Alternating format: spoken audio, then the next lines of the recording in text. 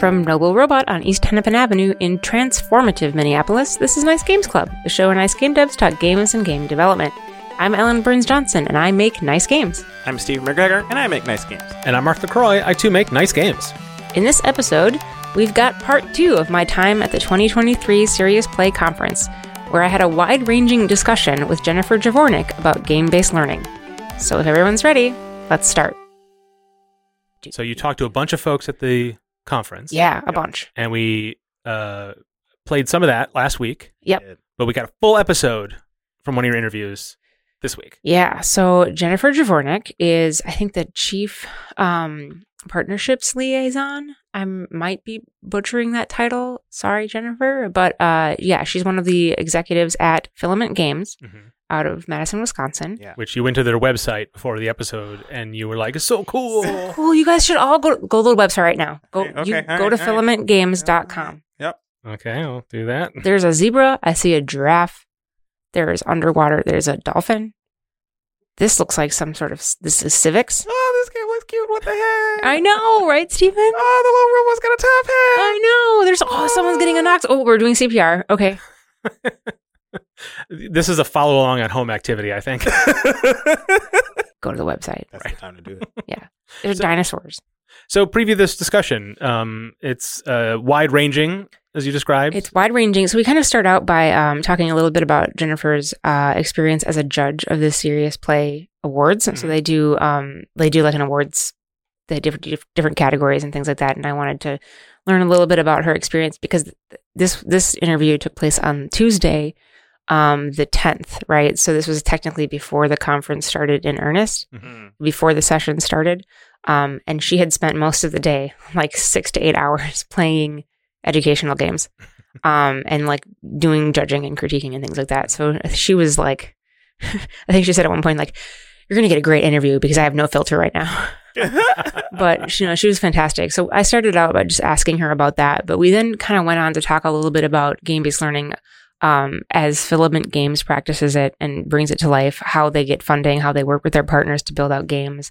And we also talked a little bit about just game development in the Midwest. So, yeah, like I said, wide-ranging, but super valuable. So I hope you all enjoyed it as much as I did. I'm really looking forward to it. I'm so excited to talk to you. I'm excited to be here. Yeah. You've been here all day now, judging games from what you told me. I have. So this year they asked me to judge the tabletop competition. Okay. Which was fun, but that means like you have to come a day early to actually be physically in person to play board games. I have played many board games today about financial literacy, entrepreneurship, math.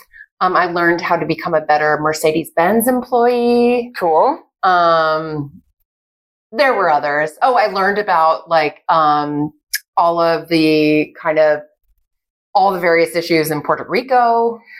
There was a really broad spectrum, but it was very enjoyable because A, with board games, you really see like the heart and soul that the creators put into it. Yeah.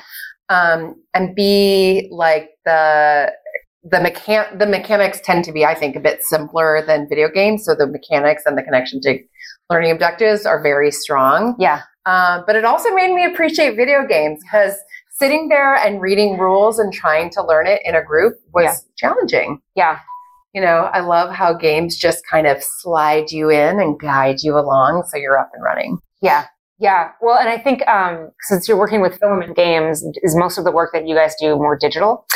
We mostly do digital. We have had the opportunity to make one board game in our 18-year history, but mostly digital. Yeah. Yeah. I think that makes a lot of sense. I'm just going to quick. Well, it's nice that you went through a lot of different topics. I hopefully that kind of kept things a little fresh, even though you're like reading rules, planning a game, Yeah. Let's get back to that in a second. I wanted to, we talked about this a little bit before we started the mic, but one of the things we wanted to talk about was what you do at Filament Games, what the studio's up to, and kind of how it's plugged into the Midwestern game scene. Sure. Yeah, happy to. So Filament Games is a video game studio that focuses on making games for positive impact. we're a for-profit studio, but we're mission-based. So that means any work that we do in the studio has to fit our mission. Mm-hmm. And our mission is to create playful experiences that improve people's lives. So we've been around, we're one of the OG. We've been around for 18 years. Today, Filament is about 70 people. We make games for 2-year-olds to senior citizens. We make games for any and all content areas, and we work across devices. So we make games for PC, browsers, mobile phones, tablets, VR, MR, XR, AR, all the R's. All the R's. Custom toy integration, like basically if it's playful, we'll take a stab at it. So as Chief Partnerships Officer, I have a couple of different roles, but essentially I am the main person who thinks about our strategy and kind of executes the work to build relationships outside of the studio. Mm-hmm. So a lot of the work that Filament Games does is service for hire. So we get hired by organizations or people or universities that want to hire us to design and build a game, and then they own the IP and take it to market. So that kind of partnership is pretty transactional. They're paying us for a service. We also have been working really hard in the last 5 years on building some internal IP, and those partnerships come in a lot of varieties. It can be partners who want to co-fund like part of the building experience. It could be just partners to do our translation or kind of various services that we need. It's partnerships for, with school, like testing partnerships, promotional partnerships. So there's a lot of variety. But basically, if someone wants to talk to Filament Games, they usually start talking with me. There's so much variety in what you just described. And I am lucky to have a job that's never boring. Yeah, that is kind of what it is. I think in learning games, it's never the same project. It's never the same audience. It totally makes sense. I agree. Yeah. And I am like tribute for the studio. I think one day we counted, there's like 3 introverts in the studio and I'm one of them. So I was like, let me be the one to talk to strangers and try, kind of get everything set up. So but by the time the rest of the studio meets them, they're already friends and it's, a good working relationship. Yeah. Yeah. That makes a lot of sense. Out of curiosity. So when you're working with partnerships, you said that sometimes when it's kind of, I think you said service for hire, people are coming to you, they want to do something game-based, they know that's what you do, so they come to you, and then you're building the relationship from there. Yeah. Or we're basically coming to figure out if we can design and build what they need and want for like the budget that they have. Yeah. So it's more transactional. It's more of a services-based. Yeah. That makes a lot of sense. So my employer, this is not related to the podcast, but my employer, ELB Learning, does that occasionally. Okay. And I think it's interesting, at least in my experience, and I've only been with the company for a little over a year, but at least in my experience, expectations are so all over the place when it comes to games. People, they don't really know what it's going to cost, and it can seem like this game itself is simple, but the technology needs might really impact the cost and balloon that to something way beyond what they expected. I'm curious if that's your experience as well, and how the heck do you navigate that? Yeah, that's actually a really good question. I'm happy to share my expertise here because it was definitely, I've been with Filament for 9 years, and it was definitely a skill that I've built over that time to kind of try to get to the conversation of what do you need, and can we provide a solution for the dollars and time frame that you have? Yeah, right. So a lot of times, and I want to set the project up for success. So what I don't want to do when I'm talking to them is kind of promise the world, and then you get to the game team and they're like, we have no time to build what you thought was going to happen. So how about you take this instead? So we spend a lot of time with our customers. We actually most of our customers have never made a game before. Yeah. And they come to us for our expertise. Mm-hmm. And that can be like a nonprofit that's won a grant for to create an educational game, or it could be a university professor who's a deep domain expert but doesn't know about games. It could be corporate training, could be anything. So part of them is just educating them, about making games. We live in such a cool world of, we make technology. So essentially we're software companies, but what we're doing is very creative. And at the end, we're building experiences that are hoping to transform people. Yeah. So it is not a linear path to get to all of those things. So a lot of our customers do have experience working with software vendors, right, where you're like, well, this is what we need in our website. And then, well, you do what they need for the website and it's done. Like, we're trying to evoke emotion and we're trying to inspire and we're trying to transform people. Mm-hmm. So first of all, as I really focus on the journey they're about to embark is both technical and creative. We do offer fixed scope, fixed price work. We have to. Over 50% of our clients every year come to us because they want a grant or funding, and there's no more after that. That's it. So you have to hit it. So we talk about let's figure out what your learning objectives or your player transformation goals are. And then let's us try to craft a pitch or an idea that we can make for your budget. And sometimes it's a little bit, we don't get it right the first time because, it's a weird thing where we have our chief creative officer comes up with the pitch and he has a sense of what things cost, but then it goes to our technical estimation team and sometimes they're out of sync. He thinks he's built, let's say, a 200K pitch, and then it goes to estimation and it's 300. So then we have to decide, well, is this pitch just too complex or can we remove scope to get to it? Yeah. So I really encourage when I'm talking to clients, as much as they feel comfortable, I understand that clients don't want to reveal their budget a lot of the time because they want to get a competitive price. Right. But let's face it, you can build with one idea. There's $1 million version of that game and there's a 100K version of that game.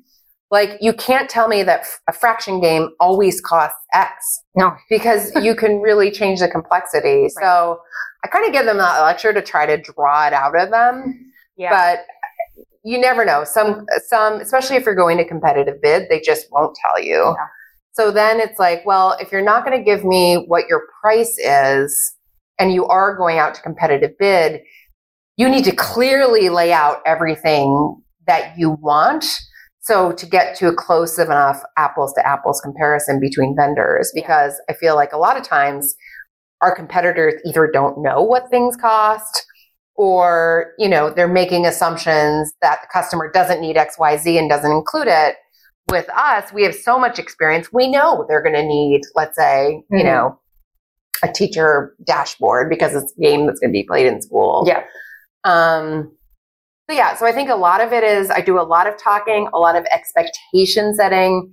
I try to explain to them that, game-based learning, the process is iterative. They get to be part of the process.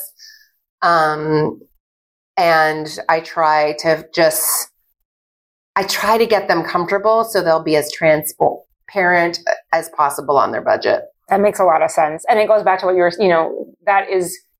that totally makes sense in the way that you're talking about this, why your title is like partnerships. You're focused on partnerships because it doesn't need to be that, right? It's not they can just give you like a one-sheeter and that's a bill. Right.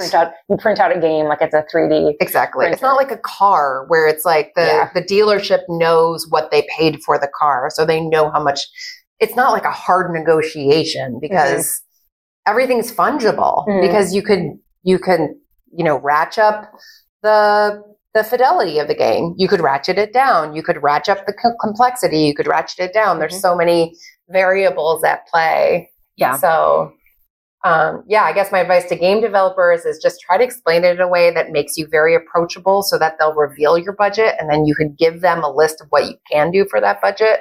And I would say customers who are out there listening, who are thinking of hiring a game-based learning company or a video game studio, now you kind of know why we always ask that question. Yeah. Yeah.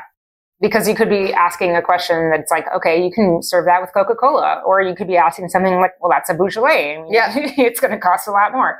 And you don't, because, it's just not necessarily obvious. Yeah. Awesome. So thinking about just kind of switching topics here, you've been around for, you said 19 years? Oh, 9. 9 years. No, Filament's been around for 18. Yeah. I've been around for 9. Yeah. So Filament's been around for 18. Has it been in Wisconsin that entire time? Yeah. The 3 original founders are still with the company. They're still very involved. Like they're very active and involved in the studio.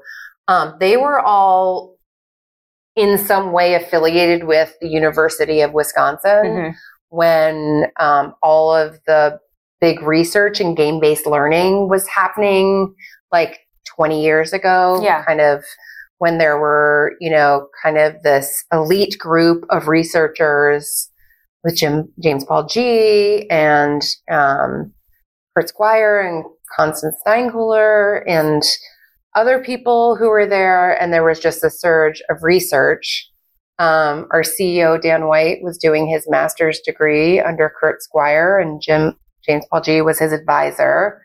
For his thesis, he ended up writing a thesis about how to teach about ocean science via game. And Filament, Dan, and Alex were all working at like a quasi university entity that was like, I think it was called, I don't know what it's called, like maybe the CoLab. It was kind of an e-learning type things where they were making media for learning. And what was happening is the researchers and Jim Paul G, they were just getting, because he had published his book, and he would get inquiries from all over the world saying, I've read your book, let's make a game. And he's like, oh no, I'm a researcher. And what he realized is he didn't have somewhere to refer people. So he encouraged Dan and Alex to like form a company to actually put into practice, like to actually create games based on the research. Yeah. So while we have never had any official ties to the university, certainly we came out of the university. Cousins. Yeah. Yeah.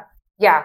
That's really cool. My sister went to the UW-Madison, not for anything related to games or media, but I still have family in the area. So I have, not that I'm allowed to admit this, I am on the record, but because I'm a Minnesotan, I'm not supposed to say I like Wisconsin. I do. At least, yeah. That's great. I like Minnesota. Oh, yeah. Okay. See, yeah, for sure. Peace has been made here. Exactly. In Canada. It had to be in Canada. It had to be in Canada, neutral ground. Yeah. Well, and it's exciting, I think, if we put aside the Minnesota-Wisconsin rivalries, but just think about like the games industries overall and all its different permutations. It's always exciting to see like a successful studio that's been around for a while in the Midwest. For sure. So I'm just excited that that's continued for such a long time. I'm curious where you guys, if this is something you want to talk about, but like, where do you recruit talent from? That's a great question. Yeah. So Filament, for most of our existence, we were a come to the studio every day company. Okay. And while we'd recruit from anywhere, that means, we recruited a lot from people in Wisconsin, but if we recruited people outside the state, it was under the agreement that they would move. Yep. During the pandemic, we experienced significant growth. We grew by about 20 people during the pandemic. Wow. And essentially decided to open up our hiring radius. Mm-hmm. I think the first 2 people that got hired during the pandemic, it was under the pretense of when the pandemic's over, you will move here. Mm-hmm. But I think that slowly disappeared as the pandemic progressed. And we just decided we would be some people would remain in Wisconsin, but some people would be from out of town. And actually, with kind of turnover and just some natural attrition, today Filament is 50% Wisconsin based and 50% outside of Wisconsin based, all still US based. Gotcha. So yeah, and we ended up being we are now a remote first company, I would call us. Okay. We still have a physical office space, but it's in one of Madison's entrepreneurial hubs that offers flexible space. Mm-hmm. So we only have about 8 desks set up. It's a mailing address, and few people actually go to the office every day, and most people are remote. So we hire a variety of people. I mean, I think even during my 9 years, I've seen that like just the rise of game-based learning, like bachelor's degrees and master's degrees, something that never existed when, I started there. So I think a lot of the people that we end up bringing in are coming out, at least on the game design side, from programs that are focused on game-based learning, which is really nice because we used to kind of do on-the-job training to try to teach people game-based learning, and you kind of learned a bit by osmosis and a bit by like training and co-sharing work. And now people are arriving fully formed, which is amazing. We are a studio that will hire people right out of college, which I know is not the case for a lot of studios. We have a lot of big studios in Madison, and a lot of them do not, but we do. A lot of people ask me what it takes to get hired at Filament. I was like, well, you can. If you have a degree in the role you're applying to, that's great. Not necessary. We do, all disciplines go through some kind of test. So just know that in your interview process, you will get to a test in your discipline. And we require that you have a portfolio sample of work. So it's okay if it's a student project and you just did the engineering, but other people did the art and design, if you're applying to the engineering position. Yeah. So you have to have finished playable games where you contributed to the discipline you're applying to that we can actually play. Yeah, that makes sense. Yeah. So it's kind of a combination between that. I think, we do that. Because ultimately so much of the work we do is services. There's there's a lot of, and game engineering programs and UX programs and game design programs where they learn the skills to make what we need. But when it comes to the end of it, we're like a services-based, kind of like a consulting firm. So we usually have to teach kind of the customer management expectation skills in our studio. So that's why I think we're a little bit more open to hiring people as their first job, because basically everyone, if it's your first job or not your first job, we kind of have to train a lot around kind of client management skills. Yeah, it's a challenging skill set. And if you're going to have to train people on it anyway, then, Yeah, we're kind of open to different ways to do it. Yeah. Makes a lot of sense. Yeah. Yeah. So that's interesting. I mean, a lot of other companies have gone through the same thing. Organizations who were either completely in person or slightly hybridized, went through the pandemic and then the pandemic and then the pandemic and then the pandemic. And through that kind of evolved into something that was more hybridized or fully remote. I think our intention was to be hybrid. Yeah. For the people that were still in Madison. Yeah. But it kind of just, for us, I think what it really came down to is we spend so much time talking to clients on video. Yeah.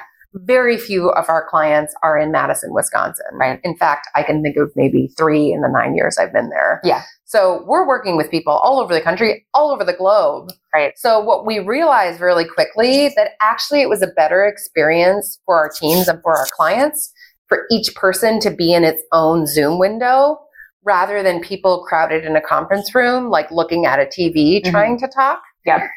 So I think that was the cincher. And why hybrid, I think, never really worked post-pandemic is that because people had flexibility and can come in when they want, the whole team was never in the office at the same time. So even if you were coming to the office, you were taking Zoom calls with your teammates because it wasn't a day they were working on site. Right. So, I don't think we have any big conclusions on which one is better at this point. I think obviously people who have stayed at Filament is because they want to work in this this remote environment. But, the reason why we didn't before the pandemic is because we always kind of our go-to line was like kind of creativity spontaneously happens when we're physically together. Yeah. So, I think we need even more time to have the perspective of, did this kill our creativity, or did we lose some of the benefits of being in person? I mean, probably, but maybe what we gained in remote was as good. I don't know. Yeah, no, I didn't want to ask that question directly. Did it kill your creativity? But, being in a creative role, I do miss the days where I could walk over to the pool table or play ping pong with someone while we're working through a problem, or we just start playing and then we end up having an idea for something. And I don't really feel like that's something I've been able to recapture in a remote setup. Yeah.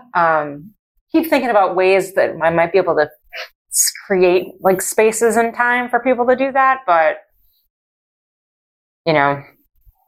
people's calendars have to allow for that as well. Yeah. And then it's always like, I know as a management team, we're always like, well, we want the people in Madison to get together, but we don't want to have like so much Madison stuff going on that people who are remote feel totally excluded, like they're part of a separate company. Yeah. So then that's really hard to be like, how many in-person celebrations should we have in a year? You know, especially because we kind of ran the math of flying everyone to Madison and it just wasn't sustainable. It's not great math. No, it's bad math. It's bad math. Yeah. Yeah. So, yeah. Relatable challenges. The company I work for, because I'm part of the smaller division that focuses mostly on games. And we have a platform that we're mostly focused on as a division, but the broader company is like 700 people. Okay. And they're global and they have multiple different divisions, lots of different products. But I think they went through the same kind of conversations with the management and leadership teams, and they just said, okay, we're just going to pull the plug, and they just shut down all the offices.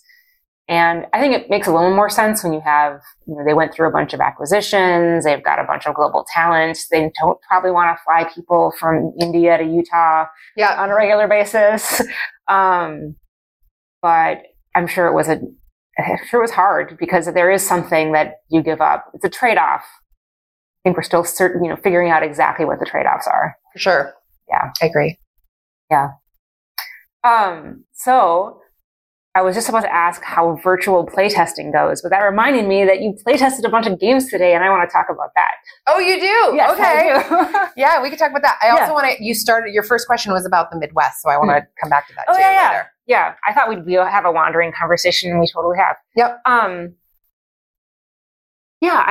I'm wondering in, your 9 years with Filament and maybe in the broader approaching couple decades that Filament has been going, what trends have you seen when it comes to games and the industry in the Midwest? What are you seeing around you more locally, maybe in Wisconsin and just like in the region overall? Well, that's a great question. I think when I started Filament at 9 years ago, I didn't come from the video game industry. Mm-hmm. I was aware that there were other video game studios in town. Mm-hmm. And at the time there were actually more game-based learning studios than there are now. There's now only one that's kind of loosely affiliated with the university called Field Day Labs, and we're friends. But what's also interesting is that, kind of one of the first studios in Madison in video games wasn't Filament Games. It was a studio called Raven Software. Mm-hmm. And they're one of the 3 studios that make Call of Duty every year. Mm-hmm. Yep. And then, kind of knew they were there, but like we didn't talk to them. And then there was another like mobile studio called For Blue, and we kind of knew 1 or 2 people there, but we weren't really close and we didn't talk to each other. And it was, everyone was kind of doing their own thing. And we kind of were aware there were other video game studios in town. Yeah. But then kind of a few years into, probably like 6 or 7 years ago, there was an effort between professors at the University of Wisconsin, Madison Region Economic Development, who pulled in all the studios kind of in Madison, in the greater Madison region, and kind of picked a day I think it was during Forward Fest, which is kind of Wisconsin's version of South by Southwest, mm-hmm. to have kind of a community meeting of kind of all the video game stakeholders. Cool. And kind of at that meeting, kind of collaboratively decided to form an industry group. Smart. And over that years have evolved into today a kind of thriving nonprofit organization called the Wisconsin Games Alliance. So we kind of ended expanding our scope beyond Madison to the entire state. Mm-hmm. And now we are the professional trade association for the video game industry in Wisconsin.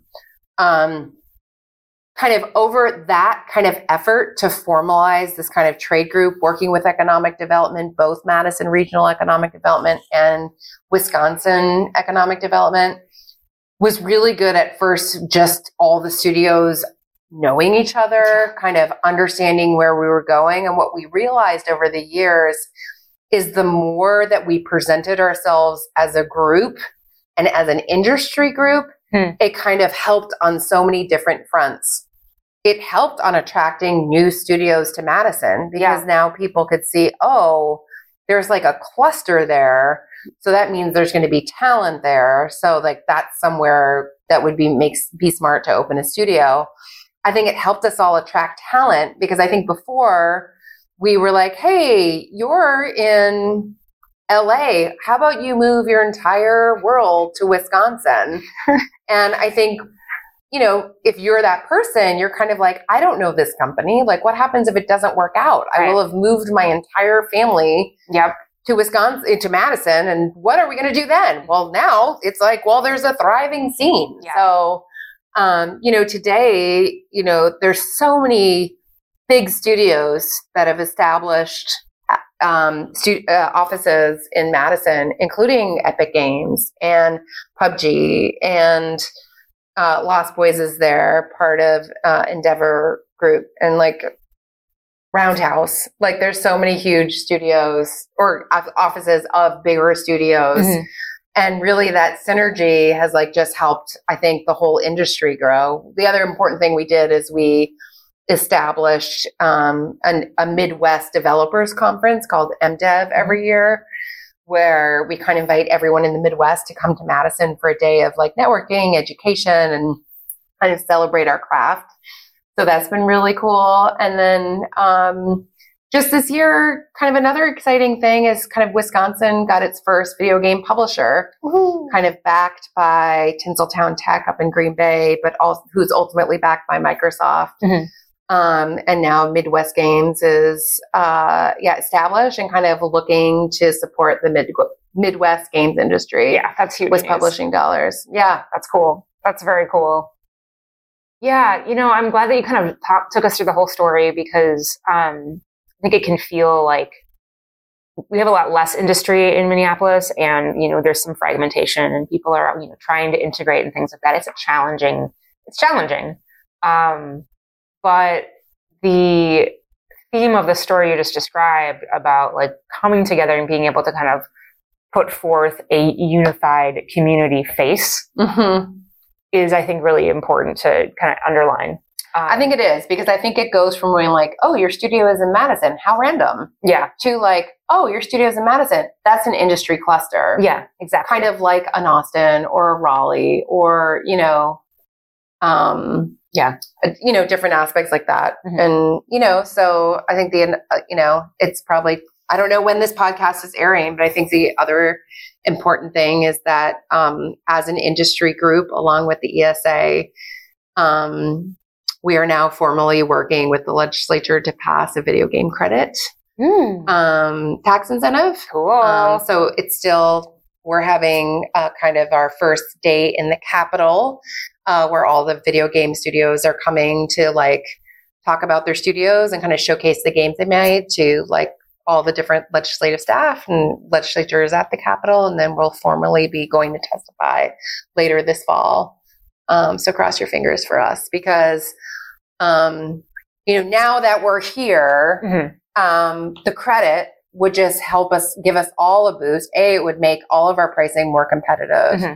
And the credit, we'll see where it ends up. Like there's going to be debates about how best to structure it. But one of the ideas on the table is to provide the tax credit for every Wisconsin-based employee that a Wisconsin studio employs. Mm-hmm. Okay. Which is the perfect incentive for Filament Game. Mm-hmm. Like as someone who's remote, we can hire anyone across the country. Mm-hmm.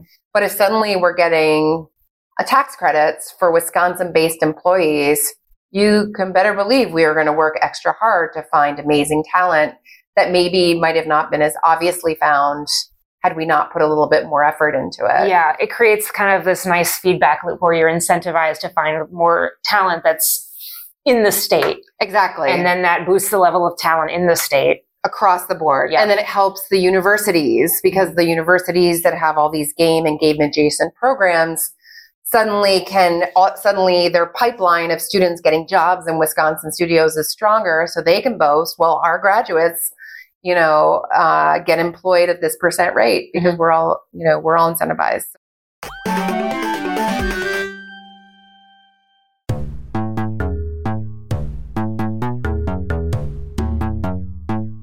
Folks, you listen to podcasts. Yes. I'm guessing. I mean, I could prove it. You can't. You listen to at least one. If you're listening to this one, you do listen to at least one podcast. Yeah. Yeah. So, I'm going to put on my logic hat and I'm going to deduce that, like, you are eligible to review this podcast on Apple Podcasts, Spotify, and wherever else you might award stars based on how much you enjoy or find valuable the podcast you're listening to. This all tracking so far with the two of you? Yeah, this makes sense. Yep. This makes Okay, sense. so basically the conclusion, the inescapable conclusion, Right. is that you, dear listener, Yeah. the person who is a podcast listener, at least for the moment, should go directly now to Apple Podcasts, Spotify, or wherever else you rate your podcast. I mean, all of them, really. I mean, you have to go to one. Yeah. Those are the rules. That's the rule. That's what we've just determined. Got to do it. Why not, all of them? Yeah. Rate go the to show. A bunch of them. Now, the reason we're asking you to do that, we're begging you to do that, it's pretty shameless, because it helps people find the show. Mm-hmm. And it's an algorithmic world out there, folks. And any little bit can help. Yeah. And we have a Patreon.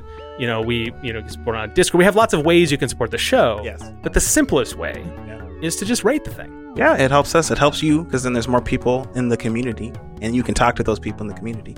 And you know what? There's one more thing you can do. Yeah. You can rate it. I mean, anyone can give 5 stars. Yeah. Right? I mean, you're gonna. Yeah, dear of listener. course. I know you're going to. But I mean, frankly, that's table stakes. Anybody can do that. Right. If you really want to show your support, leave a review. Ooh. Tell other people what you like about the show. Yeah. Because here's the thing. Now, obviously, I'm just hustling for stars here. But if I see a podcast that's got a lot of stars, I don't know if that's the podcast for me. I just know that the people who it's for like it. Yeah. That might not be me. Right. But then when I look at the reviews, I see what they like about it. I can put myself in their shoes. Oh, they love that it does this and this and this. Well, that's not for me. Yeah. Right? So, frankly, you can tell people what you like about the show, and if it's not for them, it's valuable information. Mm-hmm. Now, ideally, we'd like all this to be for everybody. Yeah. But that's not how the world works. That isn't how it works. But if you want to help people have more confidence, say, hey, this might be a podcast I should check out, tell them about it. What do you like about it? What's interesting? Tell them how cool Steven is. Yeah. Yep. Definitely mention that. Yeah? I mean, give 5 stars to the show, but award an extra one for Steven. Yeah. Yeah, you could like emoji stars in your review, which would be funny. That's true. Yeah. Do that. That was like 60 to 70% shameless. Yeah. I'm comfortable at that level. Okay. All right. We'll keep that take then. So again, leave a rating or a review, Apple Podcasts, Spotify, wherever else. We really do appreciate it. Thanks so much.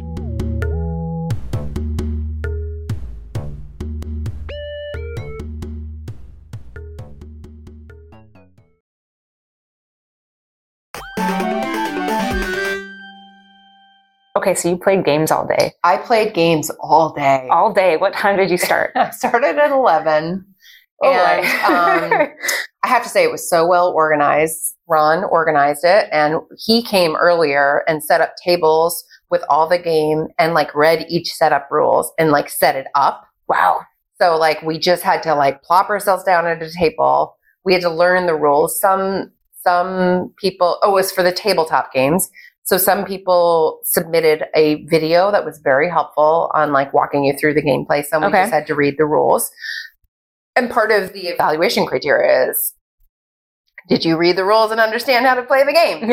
And then we played, and the directions was either play up to an hour, but you can't go past an hour. Okay. So whether you're done or not, you're done in an hour. Yeah.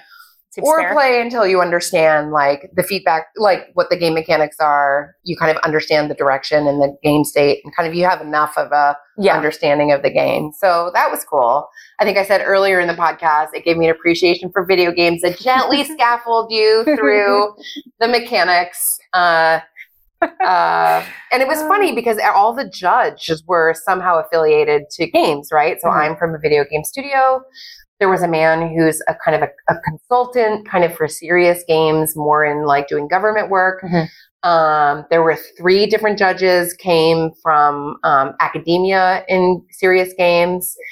So we were not a slouch group. And yet when it came to, everyone had their own personal style to understanding the rules. You know, it was really funny because some people, it's just the same as life. Some people wanted to do a curse link game. Let's just start playing and figure it out as we play. Yep. And some people were like, I want to read every rule. Yep. And I need to absorb, and let's like discuss the rules.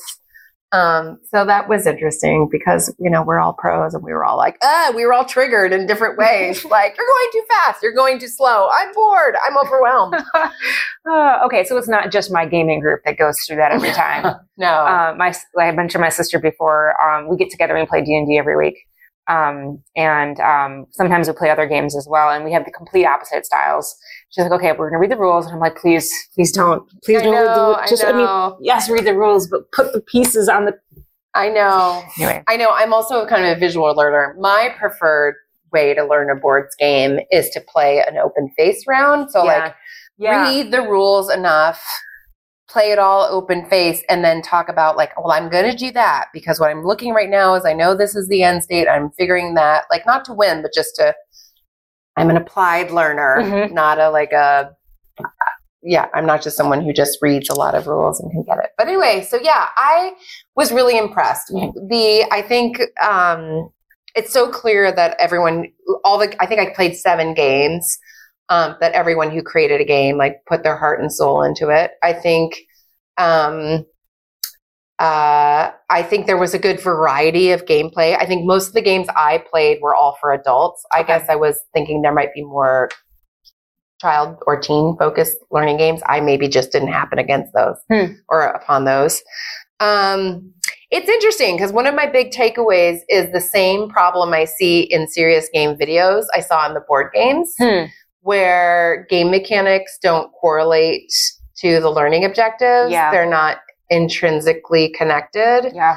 So a good example, what was a good example? One of the games I played was actually for middle school students, and it was kind of about general financial literacy. So it was kind of about like, you may have to make decisions between spending and saving, and you have to pay for some things you have to pay for like rent, but some things like a new dog that needs like a monthly allowance for food are optional. And, the way the game mechanics were structured, it was just very clear to win the game, you should spend as little money as possible, which of course, like in the real world, trade-offs, it's more about trade-offs. Exactly. And in the real world, like maybe having a dog is really important to you and it's worth it. But in the board game, just to win, like you'd never make that choice. Yeah. Because the dog costs a lot of money. Yeah. Another game we played was more of a corporate training game where it was all about customer personas and like different features that would appeal to different personas. And you kind of had to spend limited resources to decide what features you're going to implement to appeal to different personas. But the way the scoring worked is you were essentially incentivized to pick one customer and kind of meet their needs as quickly as possible. Whereas like probably when this company is rolling out products, that would not be their strategy to like, you would actually want to appeal to a variety of customers so that you're not pigeonholed. I mean, so it was like, well, you're teaching me, I don't know if you realize this, but you're teaching me through these game mechanics, you're teaching me to do things a certain way. And I actually don't think this is how you want me to think about how I would apply it in a business case. Yeah. Yeah. So that was interesting because, of course, we see it all the time with serious games and their mechanics that it's like always a struggle of, from a strategy perspective, this is a really interesting game mechanic. But if you think through what the player is learning how to do, like, is that strategy actually relevant in the real world or in kind of a real situation? Yeah. Does the game elicit the kind of behaviors you need to have people execute in real life? Right. Yeah. Right. Yeah. And like, it's almost like, you like, that's the thing about learning games is you have to be careful about, you really have to be so thoughtful about your mechanics because you're like, whether you like it or not, people are learning, they're learning through the game experience. And even though it might not be your intention, like that's what the takeaway is going to be. Mm-hmm. Yeah. What people experience in your game is what's going to stick with them. Yeah. Not necessarily what you wrote out in the rules. Right. Or your intent. Like I saw that too, because with the, after we played the board game for 1 hour until we felt we understand the objectives, we had a pretty rigorous scoring sheet that we had to fill out. And we saw the submission that the the applicant put in with their game. And it was interesting because part of it was like, well, what are the learning objectives? And you'd kind of see the learning objectives. And I was like, there was just a disconnect. It's like, I see what learning objectives, and I see that your content may be matching these learning objectives, but the game mechanics are not connected to these learning mechanics. I think that's one of the hardest things in serious games, because you're so tempted by, ooh, this would be fun for the game. Right. This would be an interesting challenge game-wise. Mm-hmm. But you might inadvertently be like teaching something that is not relevant or is counter even productive to what you're trying to teach. Counterproductive even. Yeah. Developing games is hard enough. I've told our listeners this before, but like, developing games is hard enough. It's absolutely insane to then add another layer of complexity on top of it. Like, oh, it has to achieve a goal. But it's so rewarding when it hits, right? Exactly. When you get it to click, it's just the best. Yeah.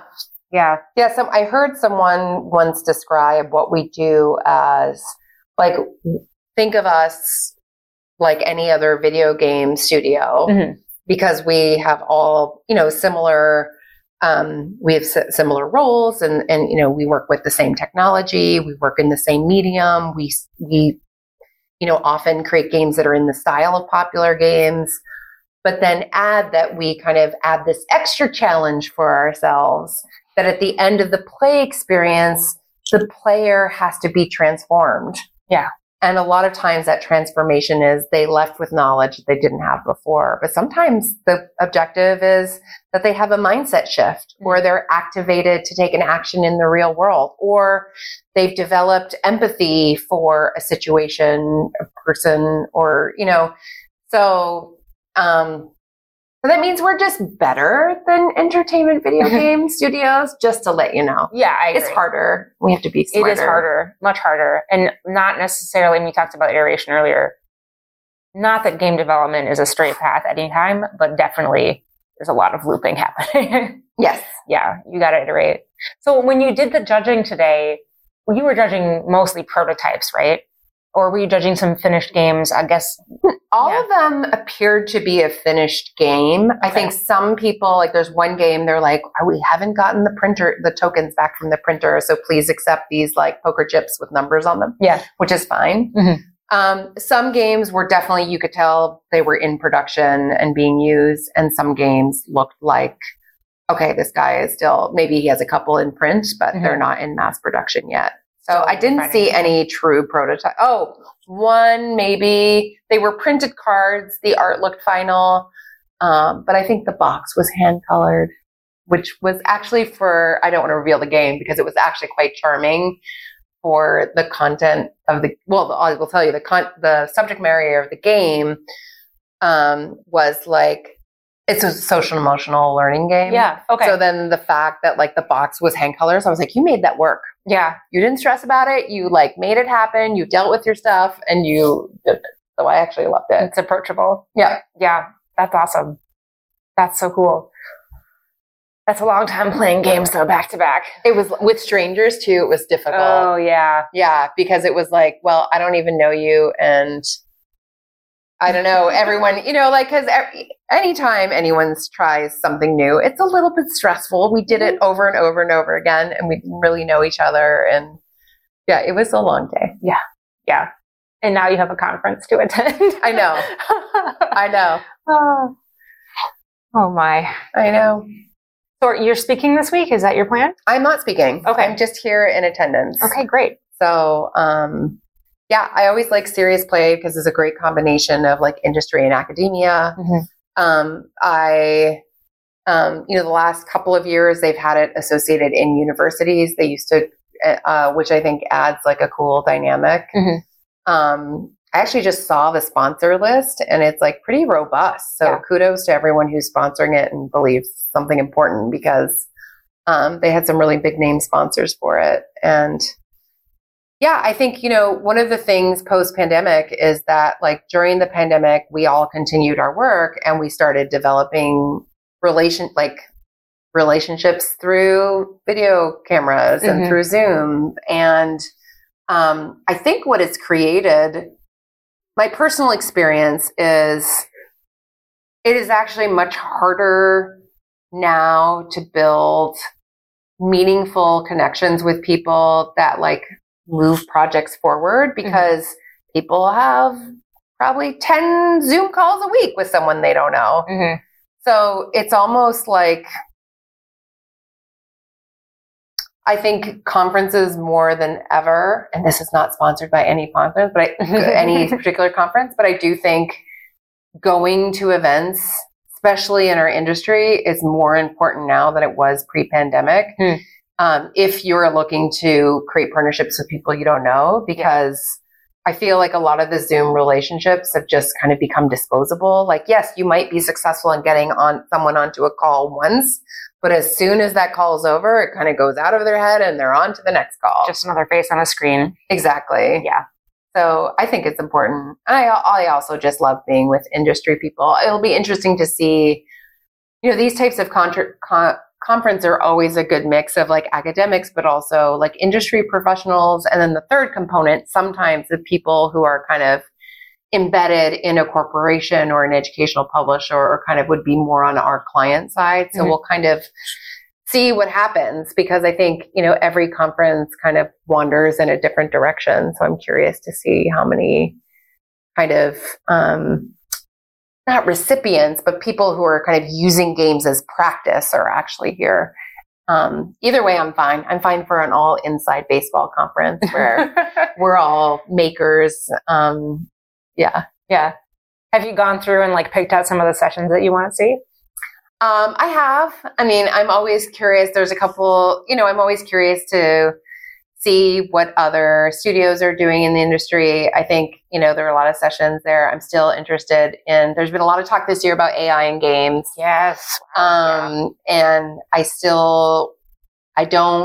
see some very mild inquiries when people are interested in working with us, but I don't think it's I think it's still very early. And while there's a lot of there's a lot of ideas about how and prototypes about AI in games and how to use it and how to use it responsibly and how to use AI during game development in a responsible way.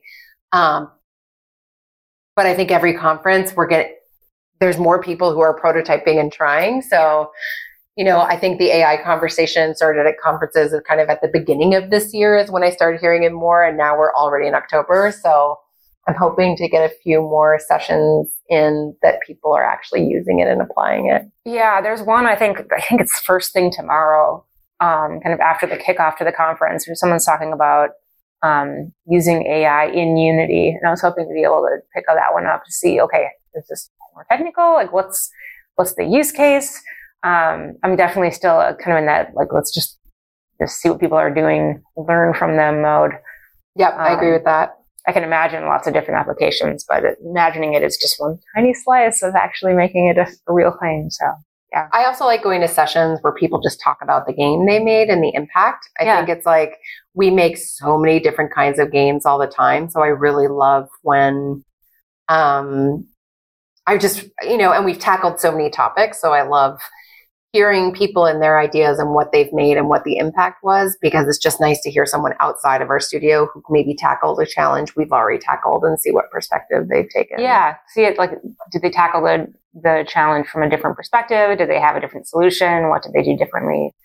Yeah, that would be super valuable. Yep.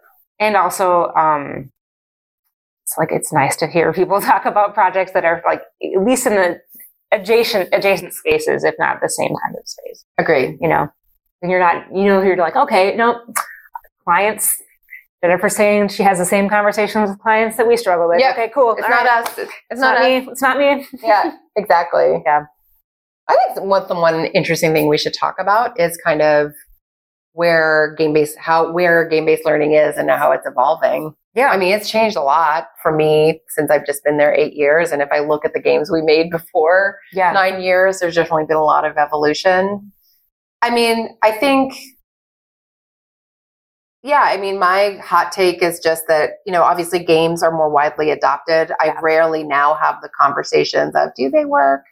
Like, it's just more obvious to most people. Mm-hmm. Well, it's always obvious to people that people, especially kids, will like games, right? Kids play video games, and therefore kids learning through games makes sense through people.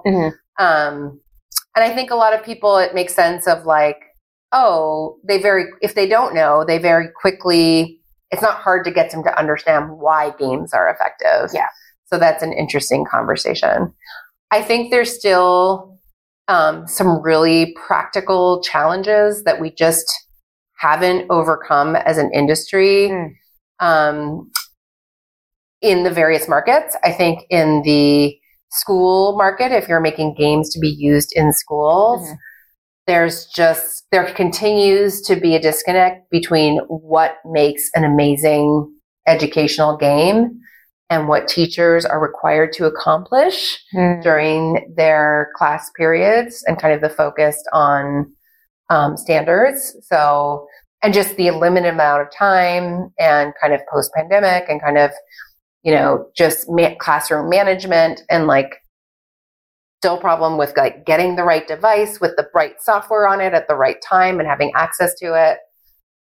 So I think there's been progress, but I think there continues to be like just the ideal game-based learning specimen doesn't necessarily work with what teachers are required to do. Yeah, and the constraints they're under, and also the fact that the constraints can be wildly different from district to district. Yep. Yeah, and that's a challenge, because that's a really intersectional problem, right? Like, it's not just a game that pointing the finger at anyone, right? In this situation. Exactly. It's a whole bunch of things that are very, very tangled together. Yeah. And then the fact that, school budgets are tight, and then it's like, well, who's actually going to pay for the games? How do the games, do they really have the mechanism to buy a couple of games, or you have to get your game embedded in someone's larger curriculum? Like, there's just disconnect there. I think there's been improvements, not solved, in my opinion. Yeah. That's on the not solved column. I think games direct to consumers for younger kids, I think there's a lot being offered. I think there continues to be, and I think about younger kids as the time in your life where the parents are still choosing the apps and deciding what to download. I think there's more and more higher quality content coming out, but I think there's generally still a lack of education with parents of what makes a high quality learning game. Yeah. I think there continues to be a bias with parents who are choosing apps for the kids towards free games, unless you're like a household name, which there are very few of them.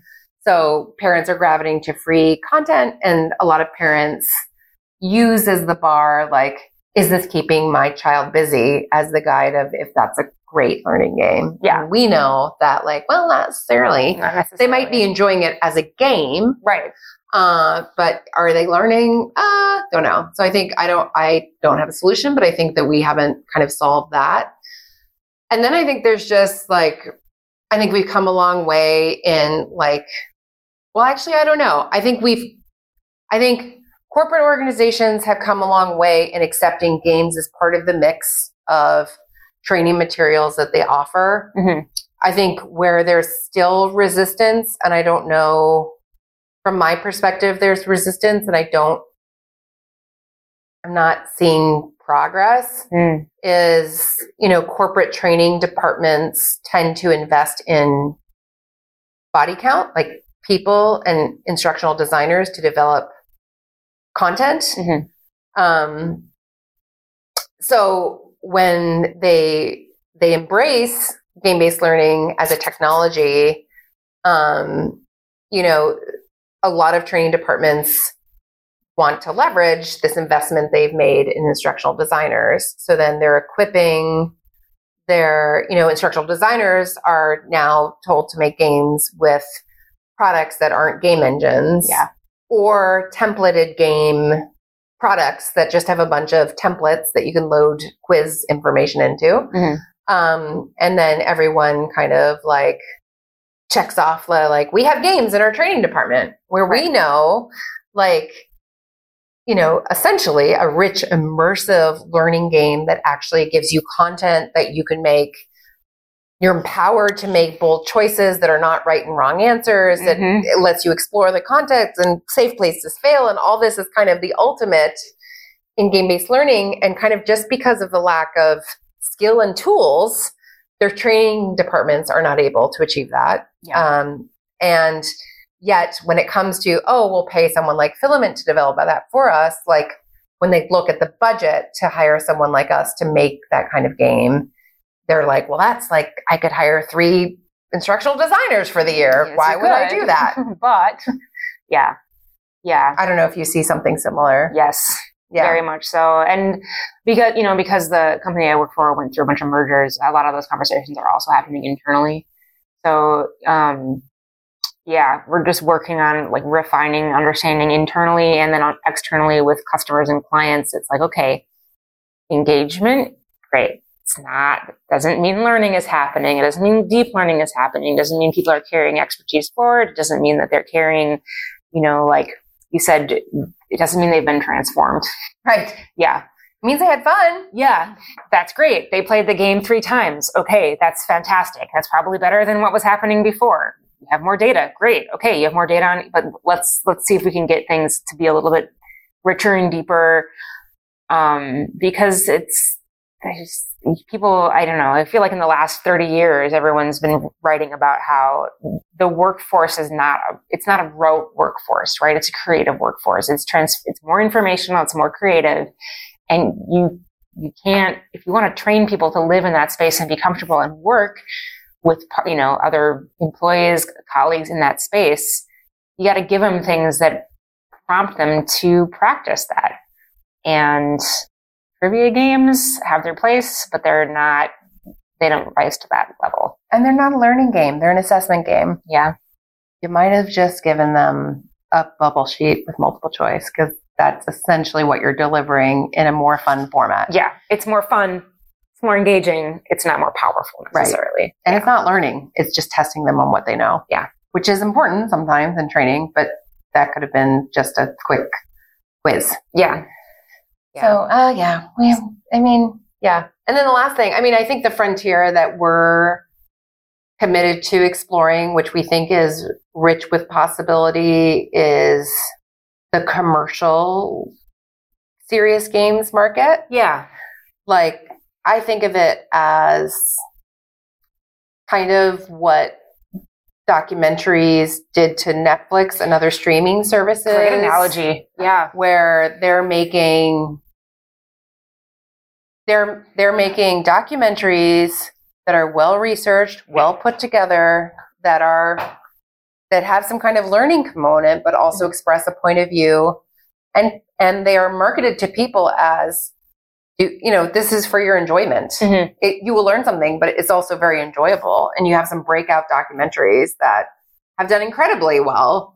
Yeah. Which, who knew, like, what was it? The My Octopus Teacher? Like, I don't know. I wouldn't have the vision that if I was in a Netflix pitch meeting being like, that's going to be a winner. Yeah. And yet it was such a powerful movie for so many people. So I feel like there's examples of that in the video game industry, mm-hmm. where it's like moving, rich, really like creative gameplay that actually is a serious game, but mm-hmm. then actually people play for enjoyment.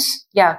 And can be, financially successful. Yeah. So I think for, filming games as bread and butter has been services. We're always, like any company, we want to have multiple streams of business, and we want to be a balanced company, and we want, different ways to earn revenue. So if something goes down, we have a buffer. So these last 5 years, it started with a grant we got from the NSF, an SBIR grant, but we've developed today a full range of IP around robotics. Cool. And, we launched commercially quite modestly as early access game on Steam last year. We're looking forward to our V1 release in 2024. We have we took that IP and reimagined it for the Roblox platform, and we're part of the Roblox Education Initiative. That's coming out October 17th.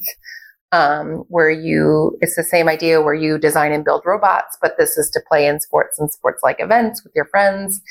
So we're really interested. It's kind of a big experiment for us in terms of, can you create something that is actually fun? I don't like the idea of like stealth education, like we're going to trick them into learning. Yeah. Because obviously, like, we actually don't think like learning is bad, that we have to trick anyone. Right. But the idea is like, yeah, this is the type of challenge that I enjoy. And the fact is there are players who play extremely challenging entertainment video games. Yeah.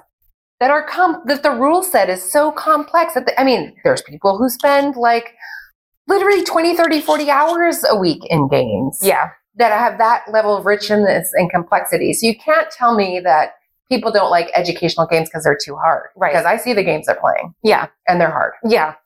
See EVE Online. Yeah. Yeah. No, I mean, people who are playing a game, they're learning. They're learning something. Exactly. Most of the time, if it's an entertainment game, they're just learning the rules of the game and they're learning the rules involved in the world and the stories and everything like that. But different types of guns and our ammunition. Yeah. However many like cool pets you can get in World of Warcraft, sure. Or that could just be something else. Just change it to different content, and there's no reason that can't be content that's pulled right from the real world. So I think that makes a lot of sense. And I can see that, just like in some of the mobile games that are available, there's an expanding market for that, not just in games themselves, but also in kind of gamified applications. You can't listen to a podcast right now or watch a YouTube channel without having like an advertisement for Brilliant, and those little pieces, it's not a game per se, but there are like these ideas of interactivity around the learning.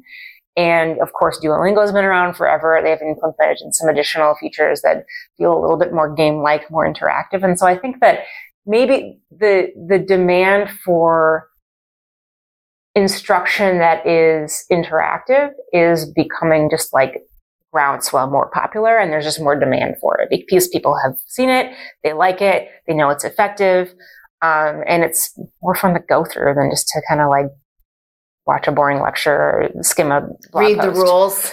One of the games I played today had a 12-page rule book. Oh no! We're like, it's going to take us most of the time just to read through the rules. No. Yeah. It was a yes. It was a well-designed game. Okay. Some parts of it, but it was challenging. That's a lot. It was a lot. That's a lot. I mean, granted, there were pictures, but still. It makes me think, like, make it a video game. I know, right? Right. Yeah, that's really fun.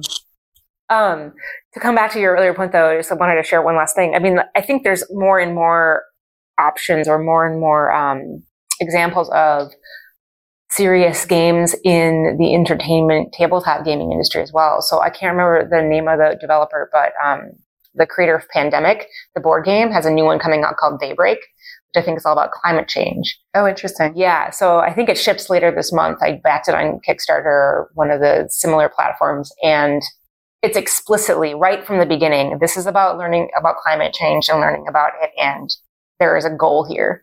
So I'm really curious to see how that comes to life, because that's it's another example of something that has significant potential for commercial success, and to raise just the general awareness in the consumer base about what's out there. Yep. Yeah.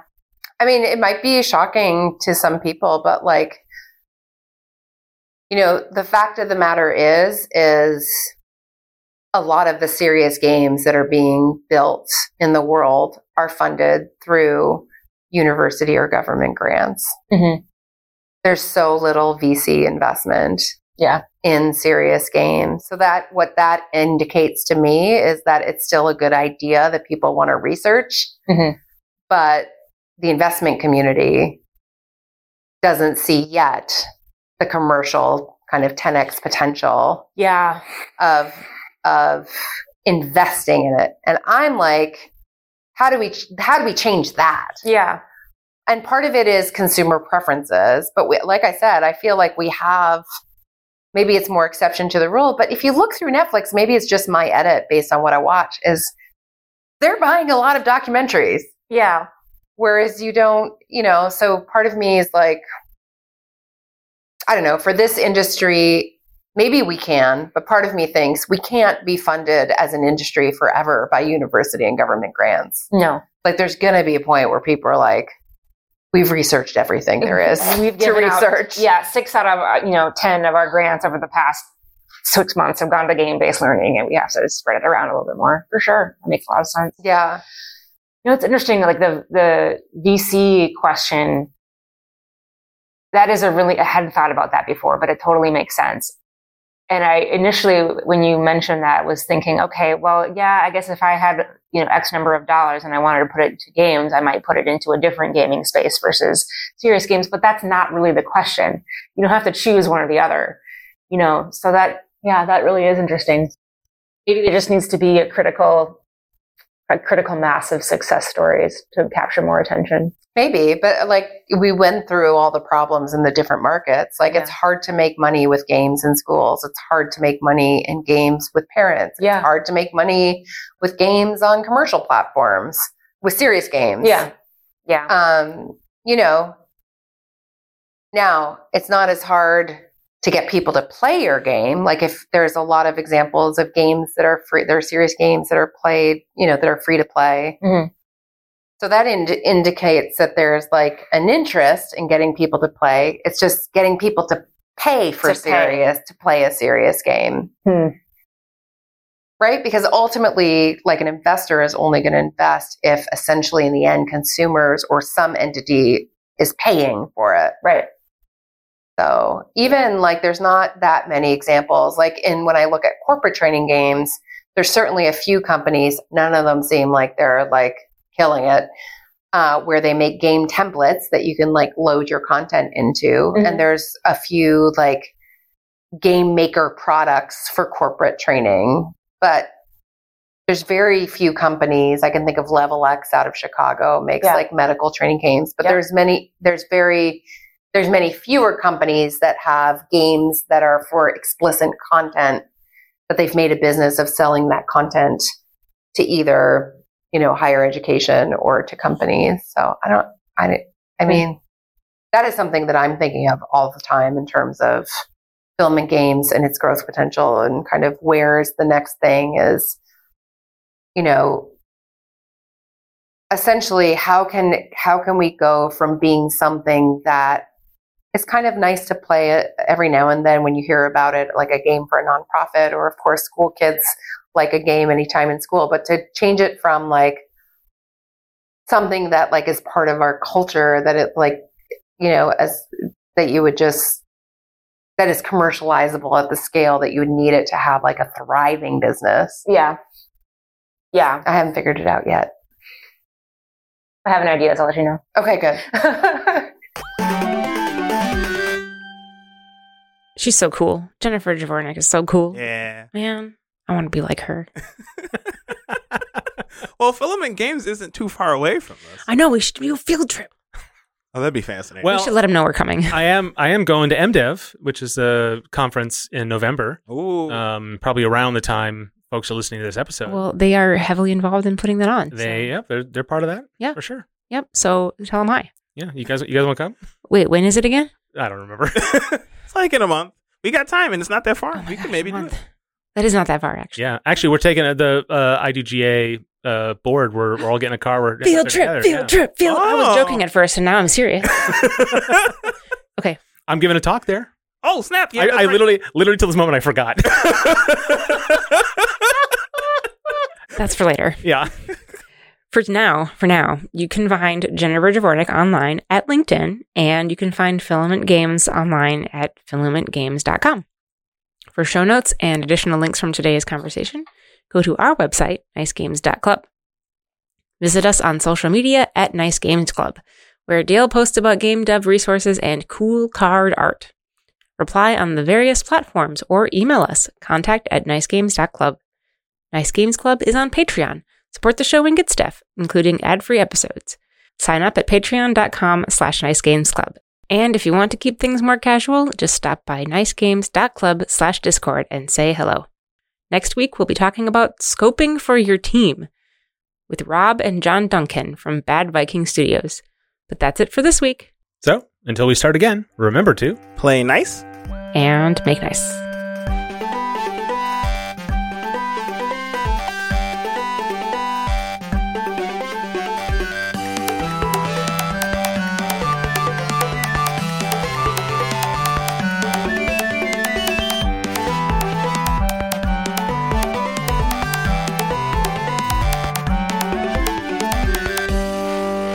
Thanks for talking today, Jennifer. I think it's going to be a really fun conference. Well, thank you. I'm so glad this worked out, and I'm so glad we got to talk. I can cut this part out, but we'll probably air this in the next 2 weeks. Oh, okay, great. Yeah. I'm just trying to do the math. Calendar math is always a trouble. Always a problem with podcasts. But yeah,